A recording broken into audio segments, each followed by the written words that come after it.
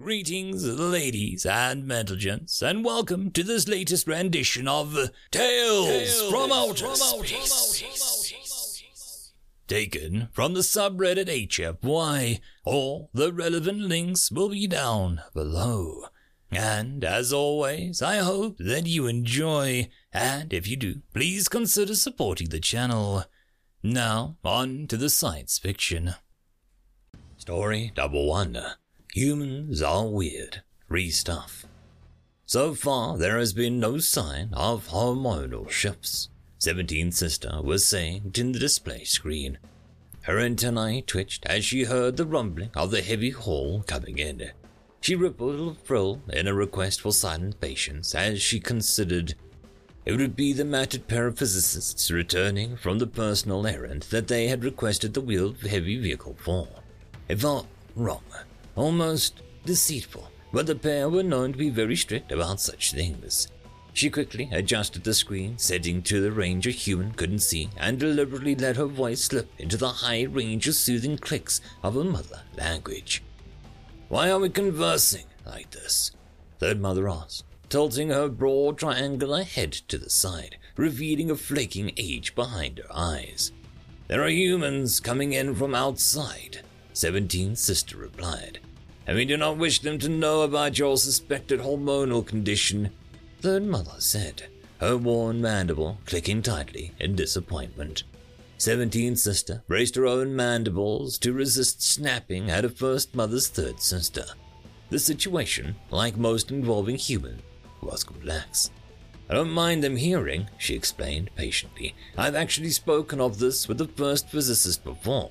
But humans have a rather strict rules about overhearing personal medical information. If I do not give them explicit permission to participate in the conversation, they will inconvenience themselves to preposterous extents to avoid overhearing what we are discussing." "Why do you not explicitly invite them then?" Mother asked. "You know how the sexual dynamic is so, different with them?" 17th Sister asked. "They are a balanced species," the Mother acknowledged with a dip of her head. "It's more than that," 17th Sister explained, flicking her frill in confusion. "There is a completely different set of rules for what biomedical data you can discuss with females and the males. It would be different if they were biologists, but as they are theoretical mathematicians, they don't have any training to overcome their biological anti-parasite coding." Third Mother stared at her tilting head and slowly from side to side as she tried to get her antennae into that. "What?" she finally asked. "Does their branch of science have to do with the anti-code training that they receive?" "I don't know," 17th Sister clicked in a hollow tone. "But, as I was saying, I think we have to face the reality that I am probably a There is no proof yet," Third Mother interrupted. "My own 17th Sister has 2 buds. A statistical anomaly," 17th Sister said with a dismissive wave. "We both know that past the 12th there is no guarantee that any sisters will reach hormonal maturity. I think, 17th Sister, how long are you going to be on the space phone?" Came a loud voice. 17th Sister curled her antenna in annoyance and rippled her frill in apology to Third Mother. Third Mother gave a chitter of amusement in reply. She had heard the stories of humans after all. "I will be on some time," 17th Sister replied, tilting her head to direct one faceted eye towards the male half of the pair of physicists. "We are discussing my reproductive capacity."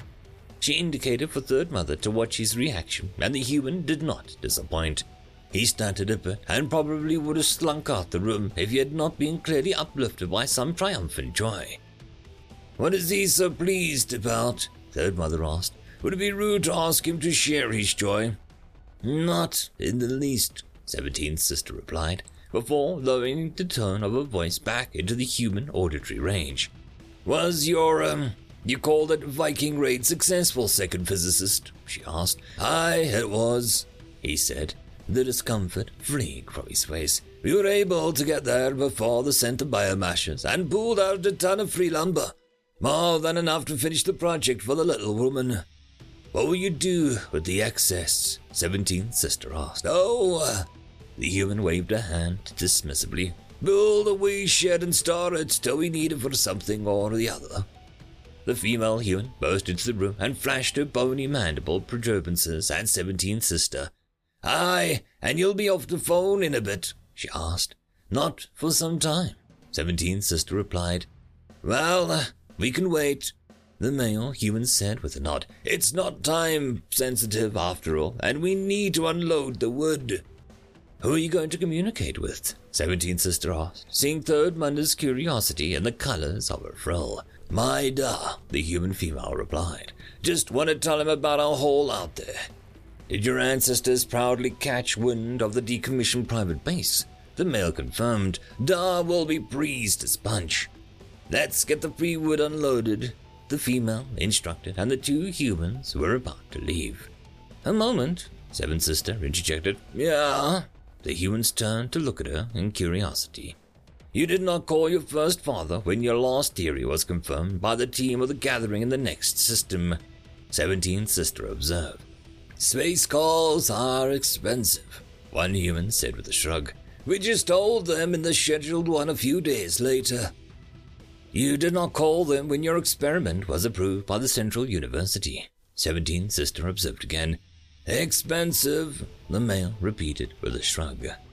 If I understand the situation, 17th Sister said slowly, you valued the processed tree fibers because you were able to get them for free. Now you want to spend a significant amount to call your first fathers to boost your free wood. Now you want to spend a significant amount to call your first father to boast about the free wood. That's the idea, the female human replied with a grin. You did your ancestors proud, the male said with a grin, reaching out and dropping an arm around the mate's shoulders. Da needs to know about this. Let us know when your spaceboat's free, 17. The two walked out, still linking at the shoulders, and Third Mother clicked and hissed in approval at the adorable behavior of the pair. But despite her obvious amusement, there was still a perplexed set on her antenna. How can two mathematicians be so, inefficient? She asked. I don't know, Third Mother, 17th Sister replied. I just don't know. End of story. Story number 2. All Systems Science University Internship Rules. Written by Apophis Pegasus. Transcript from Galactico PA System. Greetings to my fellow workers. We at the Galactico Incorporated are proud to announce that the first ever influx of human interns from the All Systems Science University.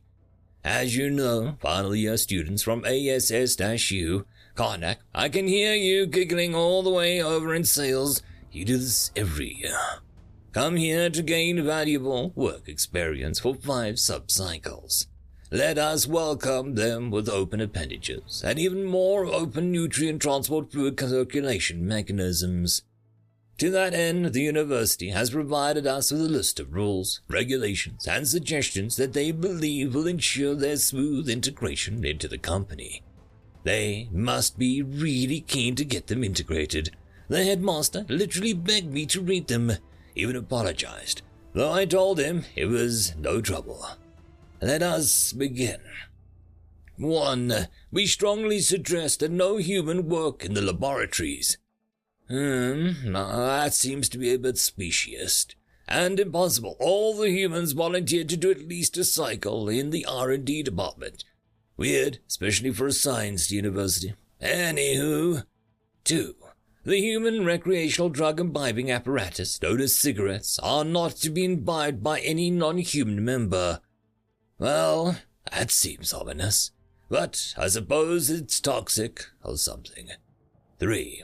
The third cycle of the human's internship coincides with the festival known as Halloween. During this time, we strongly recommend Galactico Mortuary and Body Disposal Services incinerate all of their dead. Well, that's a bit odd. I suppose it's a religious aversion to body sting, like the Sirt. Next up, number 4.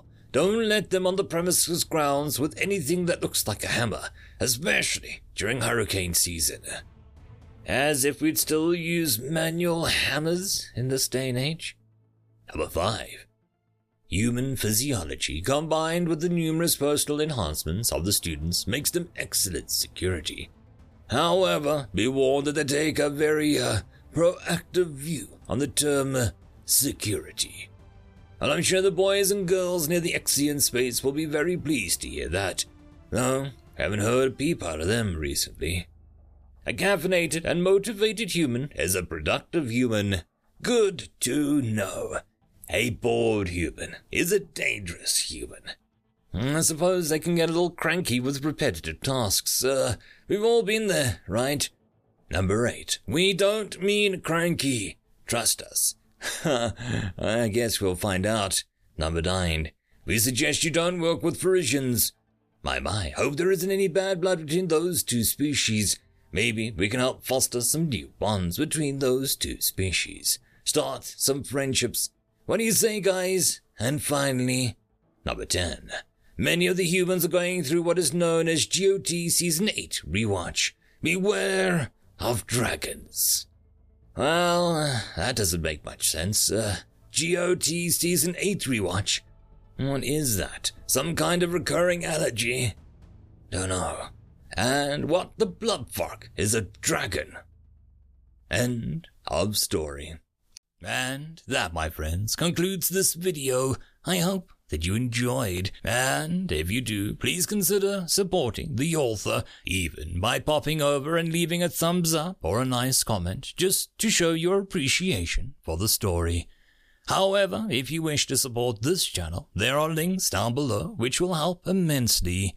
I will see you all in the next one, and until then, I hope that you have a fantastic day. Cheers.